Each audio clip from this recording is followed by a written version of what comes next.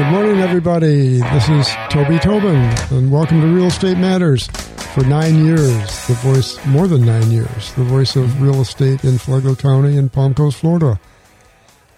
I'm a Florida licensed commercial realtor with Grand Levine Commercial Realty, and this show is sponsored weekly by the Flagler County Home Builders Association, by Klein Construction, by American Village, a gated 55-plus community into which I recently moved and recommend, and by Hammock Community Church, which is where I go to church, and I'd love to have you come and check us out. I need to pay you a visit. The little church in the Hammock on A1A, just north of JT's. That's got a nice ring to it, the little church in the Hammock. Yeah, it does. Of course, if you're going north, it's north of JT's. If you're going south, it would be before TJ's. Nice. Or if you read Hebrew. Right to left, left to right. Yeah. So I got Walker Douglas back. He was gone last week. I think I commented at the time that he takes more vacation than Joe Biden. And Joe Biden, does he? I don't know that he's taking vacations. I think he's playing with his trains in the basement. Maybe they just call them naps. Mental vacations, maybe. Okay, well, we can really start to talk seriously about the month of August home sales in Flagler County now, because the reports are pretty much in. We'll get a few more that stragglers. Yeah, late reports. But 143 homes were sold via MLS this August, and if you compare to what was reported last August, it was about 385. Yeah. But that's a bogus number. Oh. June, July, August, actually May, June, July, August was during the period when the local MLS was transitioning to a new software package. And the transition, I used to be in that, because for first half of my life I was in technology, and conversions were my specialty. But this conversion didn't go well. And finally, the MLS had to put their thumb down and say everybody's got to get their stuff in, get it converted. And so August ended up being the day the month they put their thumb down. So I actually took a half a day once and went through the August sales line by line, and I found that about a third of them were actually earlier sales that had not been reported when they were supposed to be reported. I like how, you ever see The Big Short? Mm-hmm. And they show Michael Burry, and he's going on a list of, mortgage defaults. And, I like that because he's spending half a day on something that he could potentially make billions of dollars on, whereas our dear Toby is spending half a day making sure that the real estate numbers are accurate in Flagler County. My other name is Pro Bono. So the median price in August was $360,000. Days on market, 36 days, which is still a very low number for days on market. So yeah, it is. The number of homes available on the market is continuing to rise. It was up to 889 this morning. And the homes pending is dropping a little bit. It's down to 368 homes pending. So the Gindex is way over 2. It's over 2.5 now. So in many ways, the numbers show we're kind of in a normal market. And if you look at the pricing, we've ranged from $359,000 to $377,000 for the last 9 months. Settled in. Mm-hmm. So it seems kind of sliding sideways. Yeah. Building permits, again, so many of the numbers, you can't look at them the way you used to look at them. If you look at homes available for sale, I was at a broker's open house yesterday and talking to people, and they think the real driver for the condition we're in today is the mortgage interest rate, and that they can't get listings because nobody wants to move out of a 3% mortgage into a 7.5% mortgage, because you get a lot less house for the same amount of money when the mortgage rate changes that much. But if you just look at houses pending, or for that matter, even homes sold, everything that you read says that the resale market is down because of the lack of resale listings.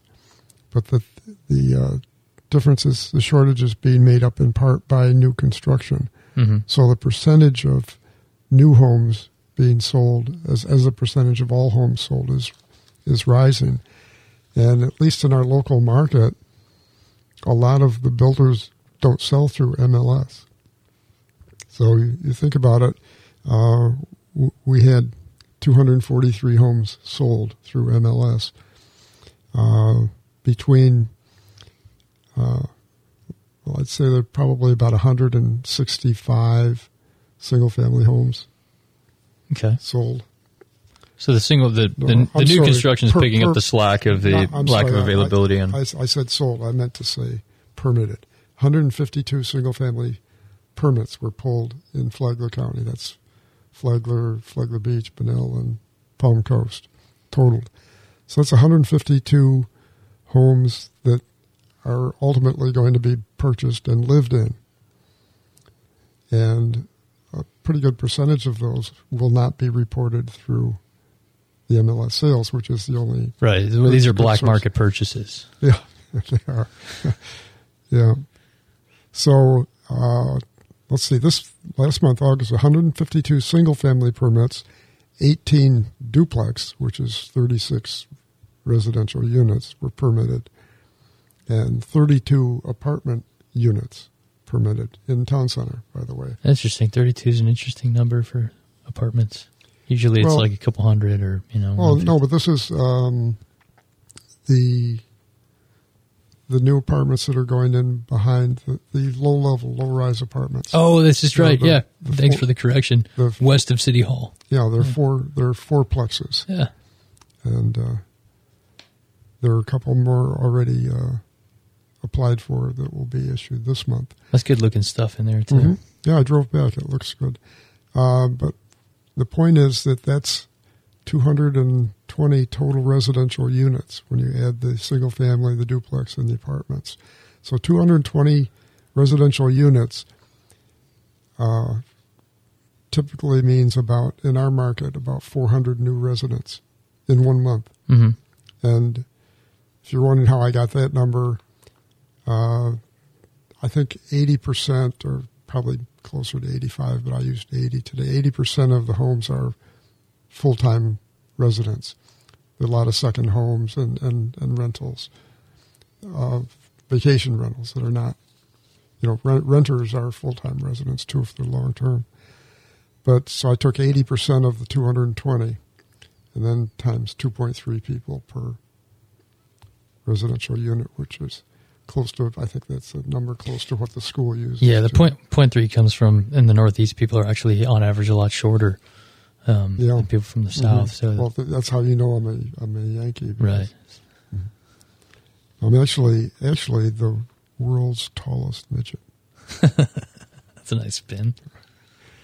Okay, so I was at, as I mentioned, a broker's open house yesterday, and they were talking about interest rates being the big driver, but there are other things that are driving the market today too. Like regulation. Regulation, that's part of it. Over-regulation, I should say. Supply chain issues. That's another big factor, and labor shortages. Yeah.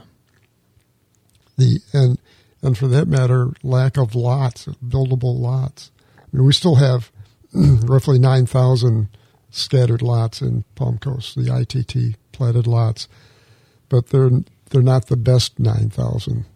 Out of started at close to 50,000. Yeah. The good ones went first, and, as they do. And so some of the ones that are left are not necessarily as desirable or buildable, but at least you can just go pull a permit because they're all and you pay your impact fees, of course, but you don't have to go through rezoning or anything. And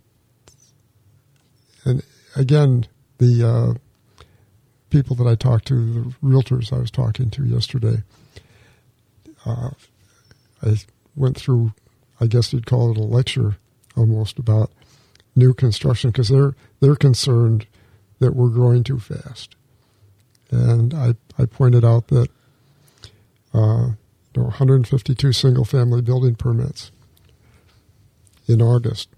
20 years ago, some months we were running over 400 a month.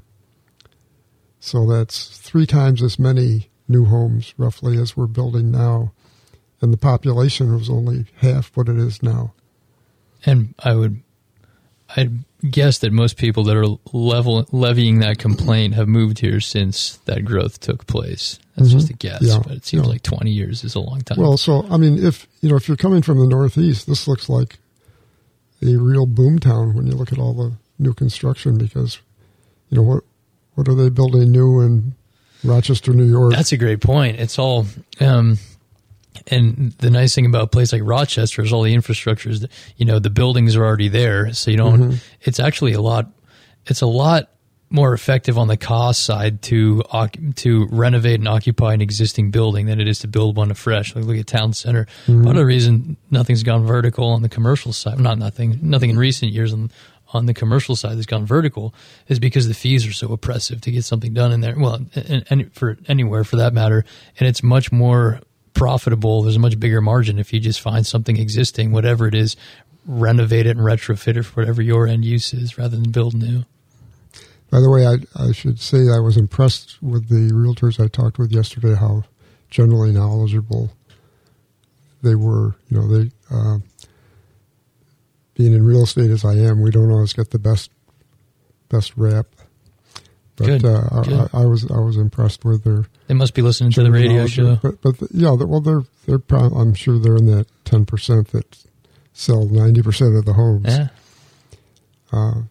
Anyway, but I was explaining that new construction, because they were worried about the growth, and they all were not living here back during the last boom, so they didn't realize that there was a time when we were building over 400 new homes a month. But I also explained how all new construction is going to be in master plan communities. Other than the scattered lots, the ITT lots, the infill lots. So I don't want to get too deep into this right now because we have to take a break. I'll wait till after the break. Don't go away, folks. We'll be right back.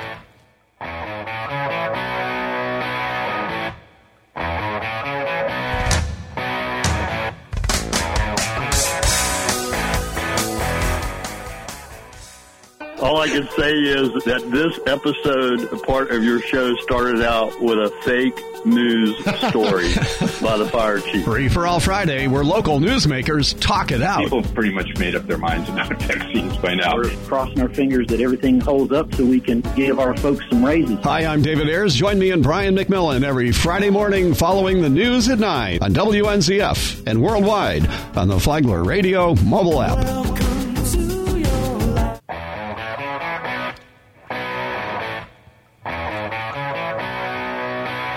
Welcome back. It's the second half of Real Estate Matters. I'm in the studio, WNZF studio, with Walker Douglas, my trusty co-host, who's back from another extended vacation. Well, you call them vacations, but they're not. Anywhere. Fishing and surfing. Anywhere a phone is within arm's reach is not a vacation. You, on the other hand, would know a vacation. Well, my parents had proper vacations, unreachable, I used to. I worked for IBM when I got out of college, and we worked basically 9 to 5. And when you left, this is technology. And of course, it wasn't by today's standards high tech, but by the standards of the day, it was high tech.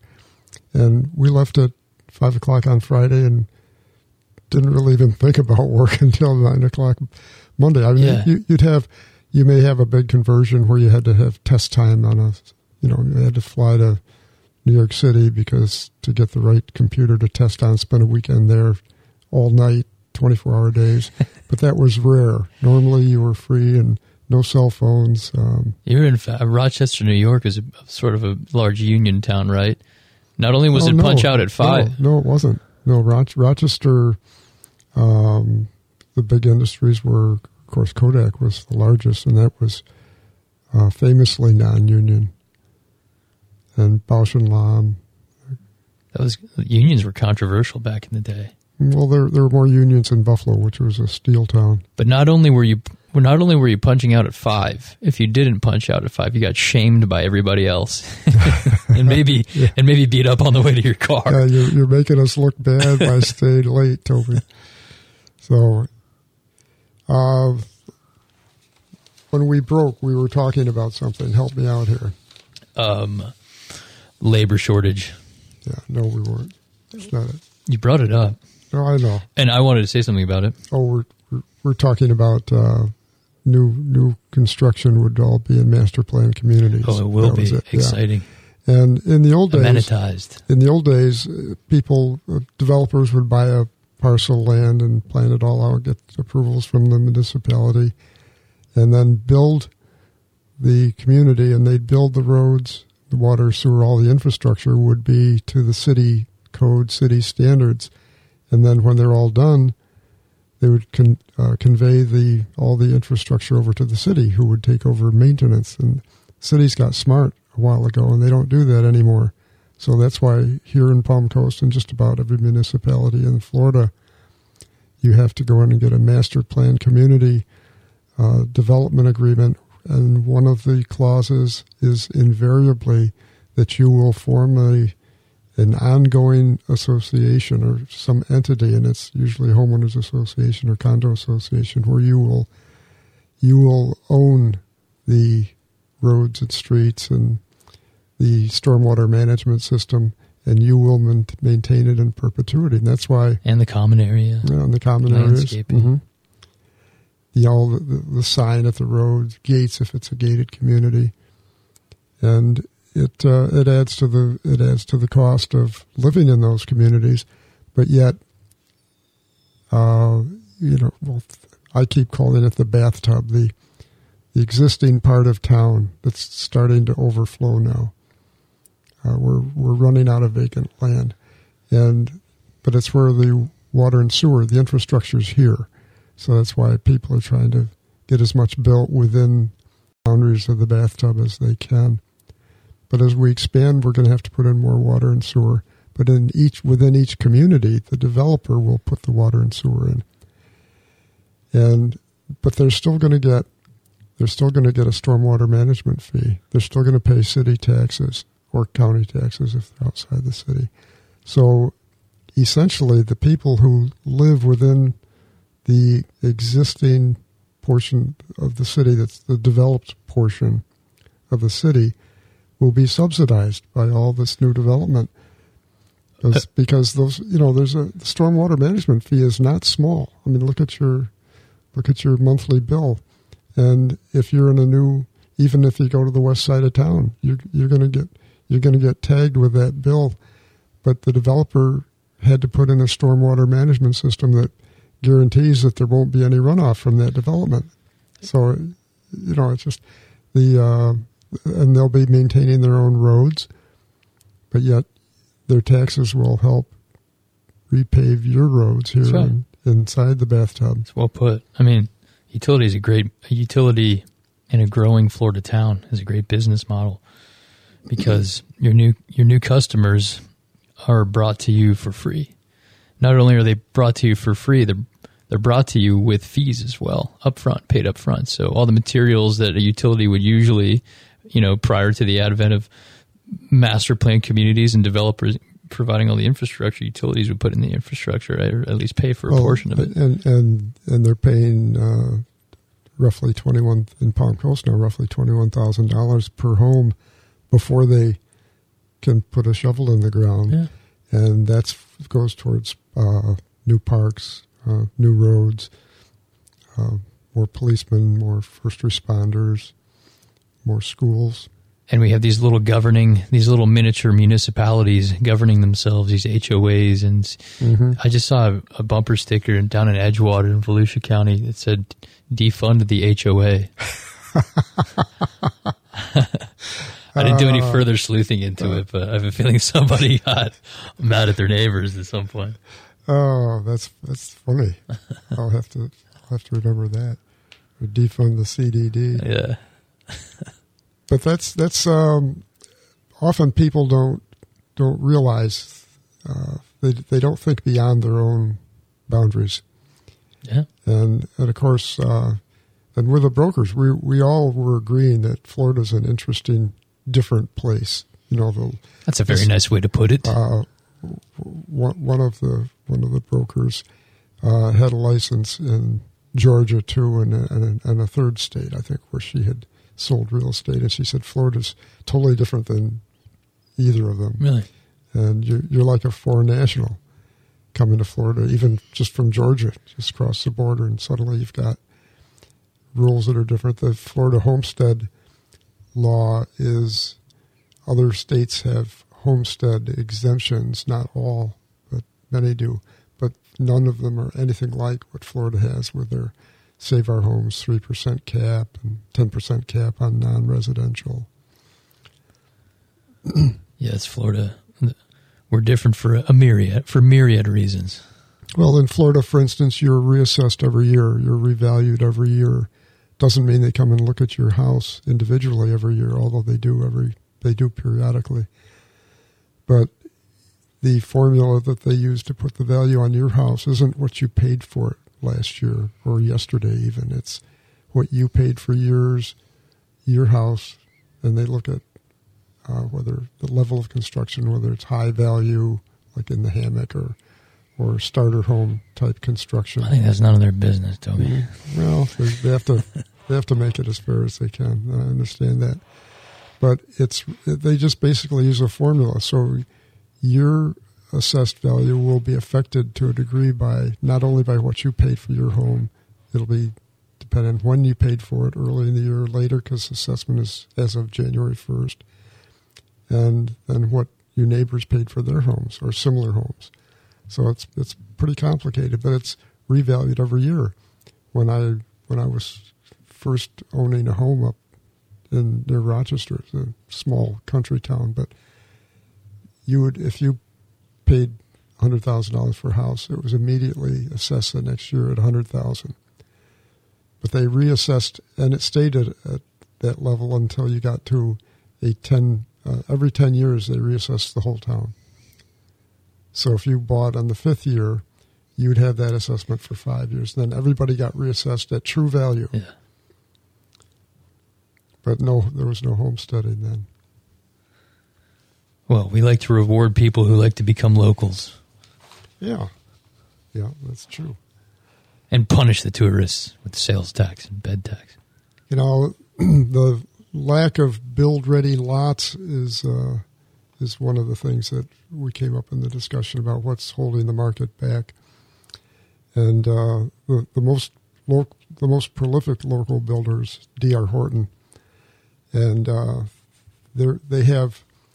they're building in 3 different markets. They're building in Grand Reserve in Pinell. They're building in Sawmill Creek, and then they're building on scattered lots in Palm Coast. The scattered lot program is relatively new for D.R. Horton to be doing. Well, what they traditionally are not a scattered lot builder, but while Sawmill was still having the horizontal construction was still underway, they're putting the streets and water and sewer in, so they couldn't build there. The only development that they had locally was Grand Reserve, and it was selling. I mean, that's been a great project for D.R. Horton. They've done very well there.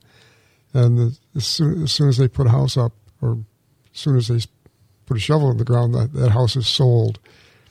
And they just couldn't create new lots in there fast enough. So they would have periods where they couldn't build any more new homes. So they started the scattered lot construction, and they've done well. So they still do it. But recently they had this very similar situation. They ran out of lots for a while in Grand Reserve. At the same time, Phase 1 of Sawmill was sold out, and Phase 2 was still under horizontal construction. So this is, they had, in August, D.R. Horton was issued 23 permits, but they applied for 48 or 45. So they're suddenly booming now. They've got a new section in Grand Reserve, and Phase 2 is open in Sawmill Creek. Yeah, they were kind of on the front edge of production builders doing scattered lots, and now it seems like they're all trying to go after that because it's just kind of a steady cash flow. Yeah. Otherwise, you're waiting for a project we're waiting for finished lots. That can take a long time. There's a long lead time. You don't have to go through rezoning and flume amendments and all of that. Well, we've run out of time. We got to run. Folks, we'll be here next week. We hope you'll be back listening again. Say goodbye, Walker. Goodbye, Walker. I'm Toby Tobin, and I approve this show.